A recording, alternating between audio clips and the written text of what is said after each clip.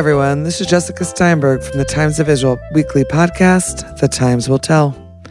This week we're talking about the Jewish life of Alexander Hamilton with Andrew Porwancher, an associate professor at University of Oklahoma's Department of Classics and Letters. Andrew wrote the recently published The Jewish World of Alexander Hamilton, his third and latest book. The American founding father was born in the Caribbean, and it turns out he also seemed to be Jewish. We're opening with a short clip from Lin-Manuel Miranda's 2009 performance of the Hamilton mixtape at the White House Poetry Jam, just before the astounding success of the Hamilton musical. Enjoy our conversation. How does a bastard orphan son of a whore and a Scotsman dropped in the middle of a forgotten spot in the Caribbean by providence, impoverished and squalor, grow up to be a hero and a scholar? The $10 founding father without a father got a lot farther by working a lot harder, by being a lot smarter, by being a... Hello, Andrew Porwancher. How are you today? I'm well. Thanks for having me. Excellent. For those who may not know Andrew, he is the Wick Carey Associate Professor at the University of Oklahoma's Department of Classics and Letters. And very relevant for us today, he's the author of the very freshly launched The Jewish World of Alexander Hamilton. It's his third and latest book. Other things to know about Andrew Porwancher are that he is serving as well as the Ernest May Fellow at Harvard's Belfer Center. His other books include The Devil Himself, A Tale of Honor, Insanity, and the Birth of Modern America, which was adapted into theatrical presentation in Dublin, and John Henry Wigmore and the Rules of Evidence, The Hidden Origins of Modern Law, which was an inaugural volume in the series Studies in Constitutional Democracy, and clearly not one to just sit around. He's also at work on his fourth book, Theodore Roosevelt and the Jews, under contract with Princeton, and his fifth book, The Legal Legacy of James Bradley Thayer. Welcome, Andrew. Thank you. It's really great to be here. We're very, very happy to have you with us. And I just finished reading the book, as I was just telling you a little earlier, and Alexander Hamilton is swirling around my head, all of his deeds and misdeeds, although you basically write mostly about the deeds. Although not only. Okay, they're both out there. And my first question about this Caribbean-born Jewish by patrilineal descent. His father was Jewish. No, his mother was Jewish by conversion, correct? According to my book, yeah. According to your book, okay.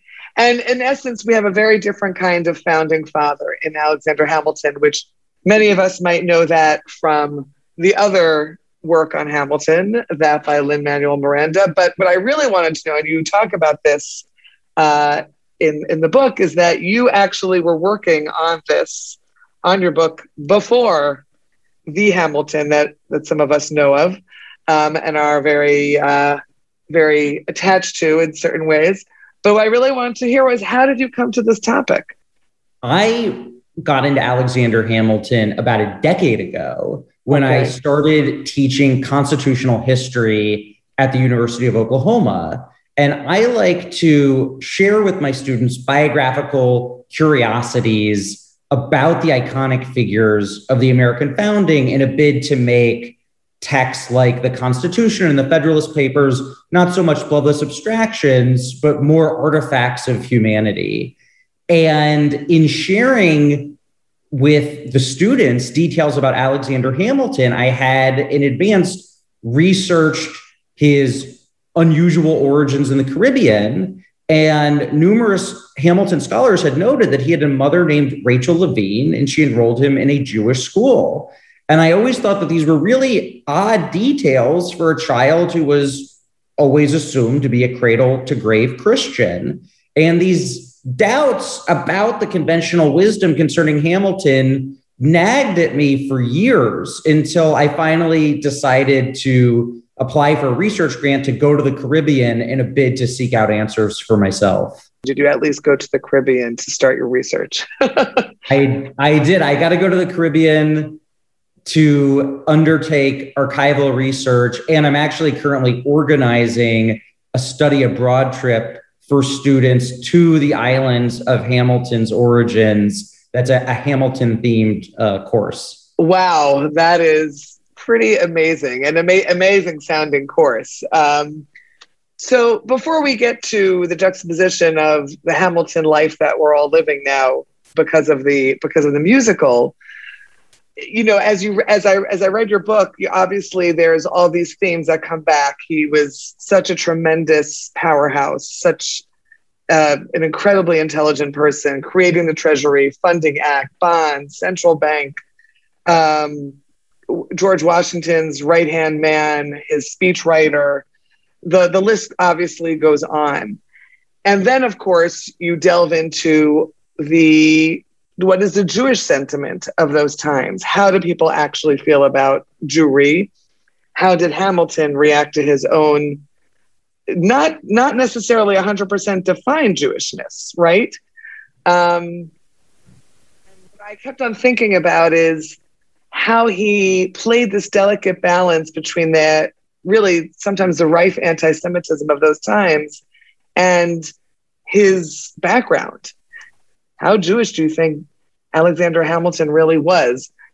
It's a great question because was he Jewish is so concise, and yet it obscures the complexities of Jewish identity. And part of what I hope to do in this book is, in a sense, develop a theory of Jewish identity that goes beyond this binary Jew or non-Jew. We can think of Jewish identity in so many senses. Personal identity.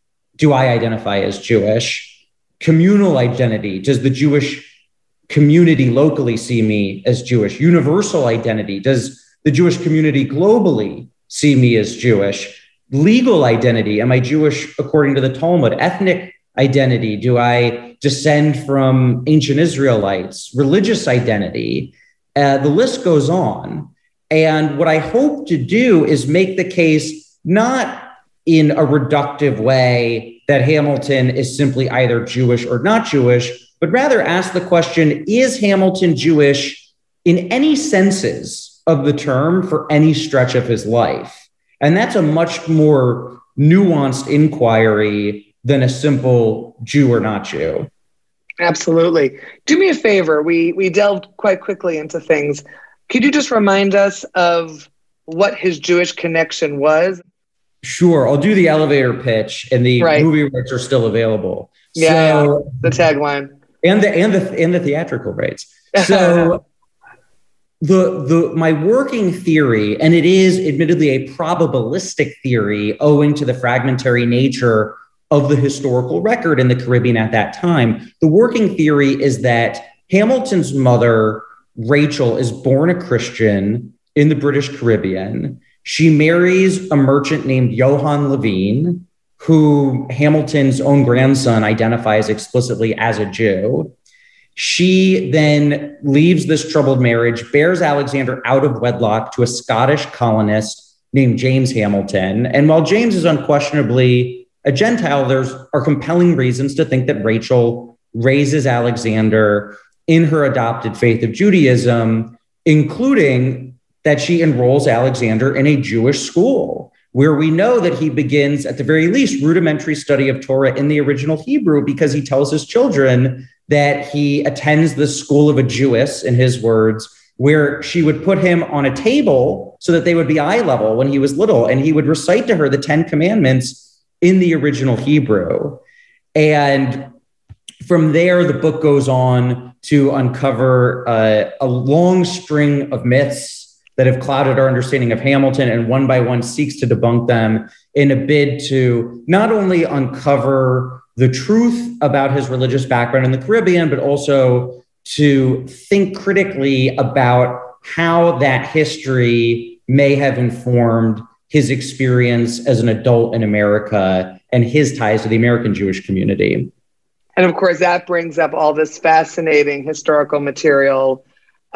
Jewish life in New York at the time, Jewish life in Philadelphia, who were the Jews in Newport, Rhode Island, the Touro Synagogue, the various synagogues. I was sort of looking for him to find Alexander Hamilton sitting at a Pesach Seder or in someone's sukkah or at a Friday night dinner. Something I kept on thinking about as I was reading it was the incredible amount of anti-Semitism that exists at the time. Incredible to me. Incredible to you? Or not necessarily as a student of this period? It's a great question. I think we often like to think of America as being exceptional within the history of the Jewish diaspora, that anti-Semitism has been endemic to many Middle Eastern societies, of course, to Europe, and yet the American Jewish community is singular in its peace and prosperity. And in some respects, there is some truth to that traditional image of Jewish success in the New World. And yet the story, as with so much Jewish history, is more complicated than that. And what we find is a strong residue of old world anti-Semitism resurfacing in the American colonies. And then even after America declares independence from Britain, and does so on the basis of a creed of the equality of all men, we still see an abiding religious prejudice. And so the story of Jews in America is really the story of the tension between an Enlightenment-informed approach that sought to include Jews as equals with their Gentiles in this newly conceived republic on the one hand, and abiding religious bigotry on the other. And it is that struggle between those two forces that forms the backdrop of Hamilton's experience with the American Jewish community and his efforts to secure equality in a nation that had operated on the promise, but not quite the reality of freedom. So it seems to me that he walked a tightrope in a sense. But maybe I'm wrong. Maybe essentially he thought of himself as if not Christian, because you write about that a lot, that he doesn't necessarily really identify with the church so much. He doesn't go to church. He has a very religious wife, but he is not someone who is religious in any sense. But at the same time, as a lawyer, he defends Jews. He writes about things in a very careful way. So what are your thoughts about that? Do you think he was walking that tightrope, or do you think he wasn't even thinking about it? It was the last thing on his mind. We have to always have a fair degree of humility when we speculate about a historical figure's internal monologue. But I do think that it is a worthy endeavor. And if we frame our claims as historians about the psychology of our characters appropriately and go no further than the evidence merits, I certainly think asking ourselves hard questions about how these characters were experiencing the world and the psychological pressures that were brought to bear on them should be more of a part of history. And so I'm really glad that you asked this question. I think too many historians shirk this kind of line of study. With respect to Hamilton specifically, I strongly suspect that your tightrope metaphor is an apt one. Hamilton, on the one hand, has to maintain a nominal pretense to a Christian identity in order to secure some acceptance into the upper echelons of American civic life. So he is nominally Christian, and yet he keeps this distance from church life. And he has a closer relationship with the American Jewish community than any other American founder.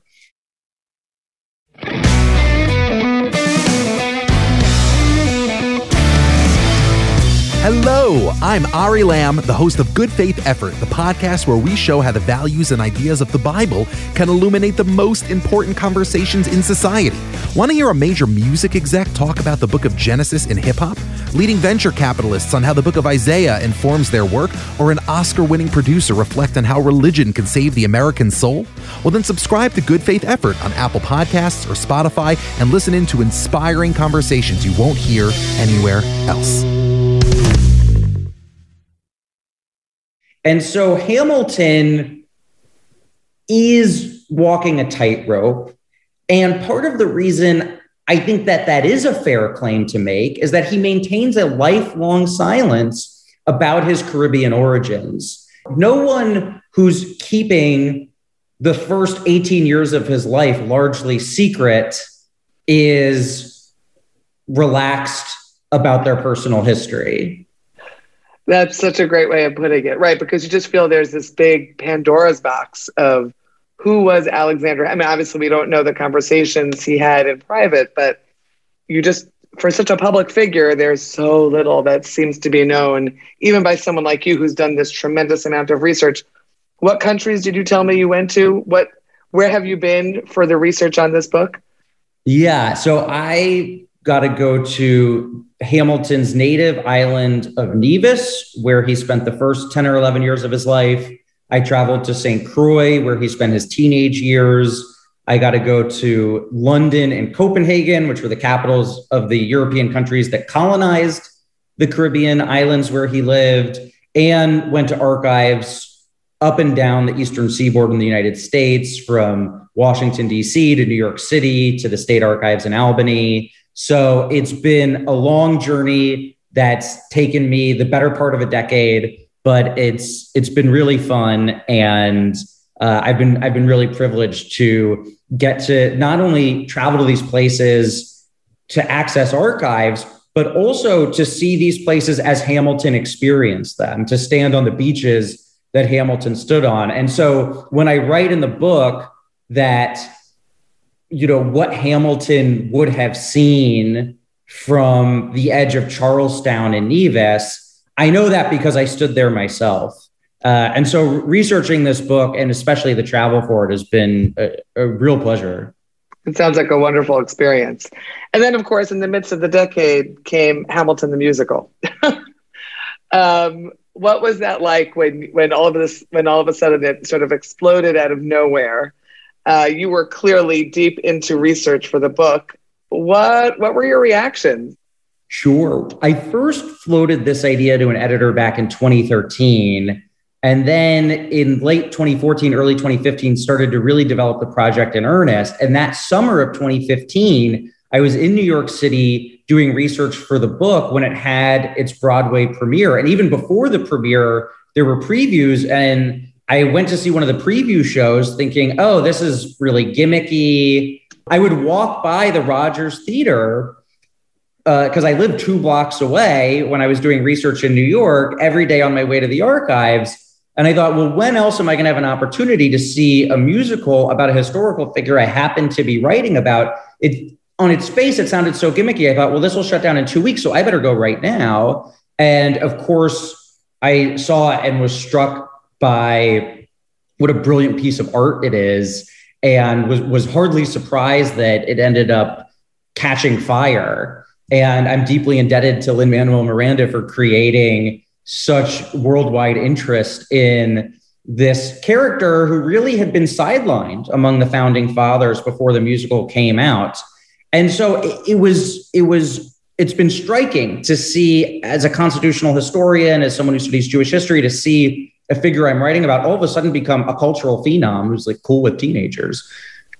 What's particularly striking about Miranda's approach to Hamilton that I think dovetails with my own is a keen interest in how childhood informs adulthood. And so Miranda, in his opening song, writes about Hamilton's history in the West Indies. And if you listen to the lyrics carefully in other songs, he's frequently making allusions back to that Caribbean childhood.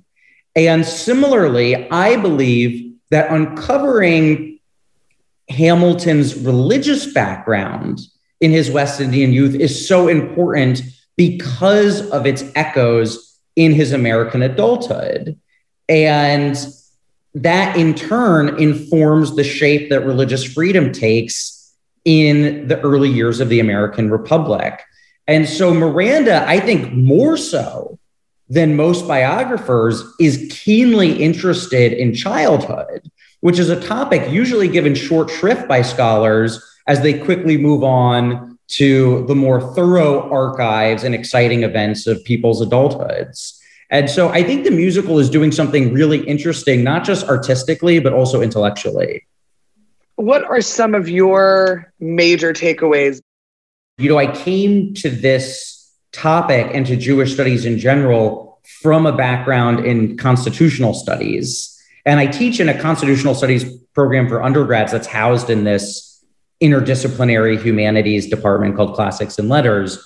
But I'm really a constitutional historian turned Jewish historian. And it's the nexus of those two fields that I find such a rich vein to mine in American history, because the presence of even a single Jew in a society forces upon that society the question of whether Jew and Gentile will stand upon an equality.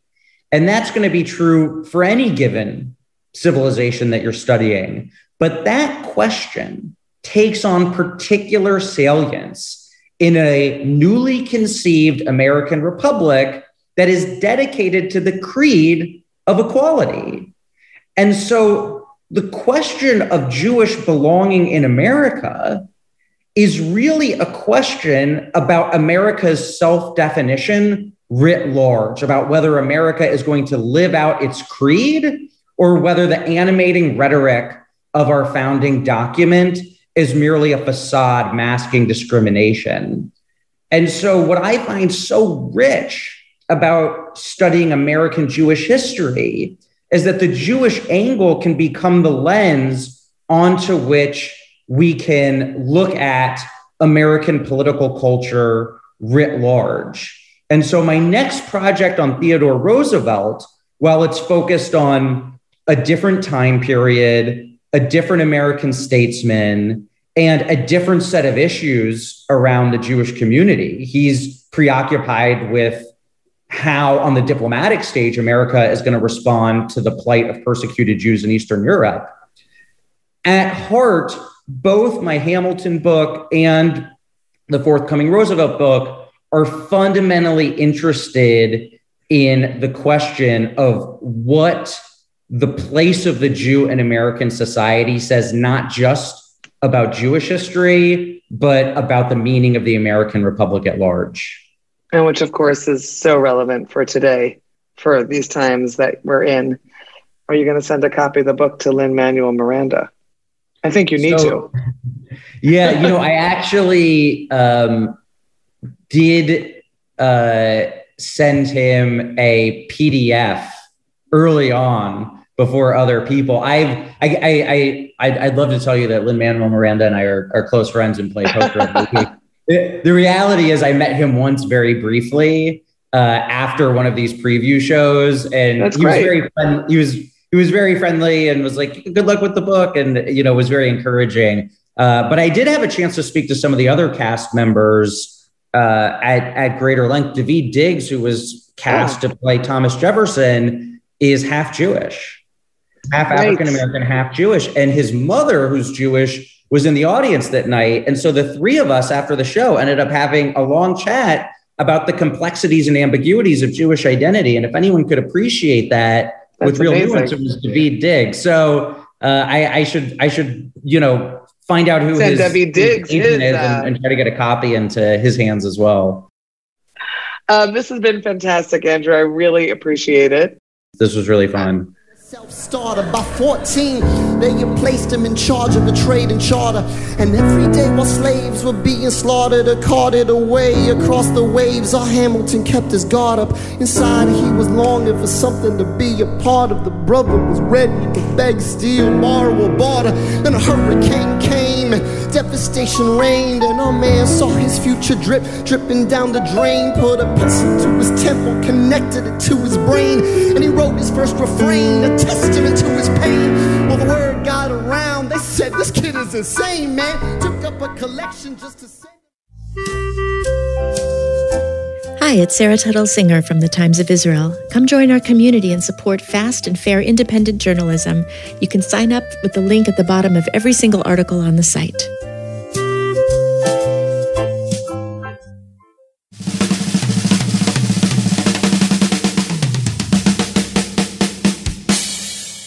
Thank you so much for listening to Times Will Tell, and a special thanks to TLV1 Studios for sound production help.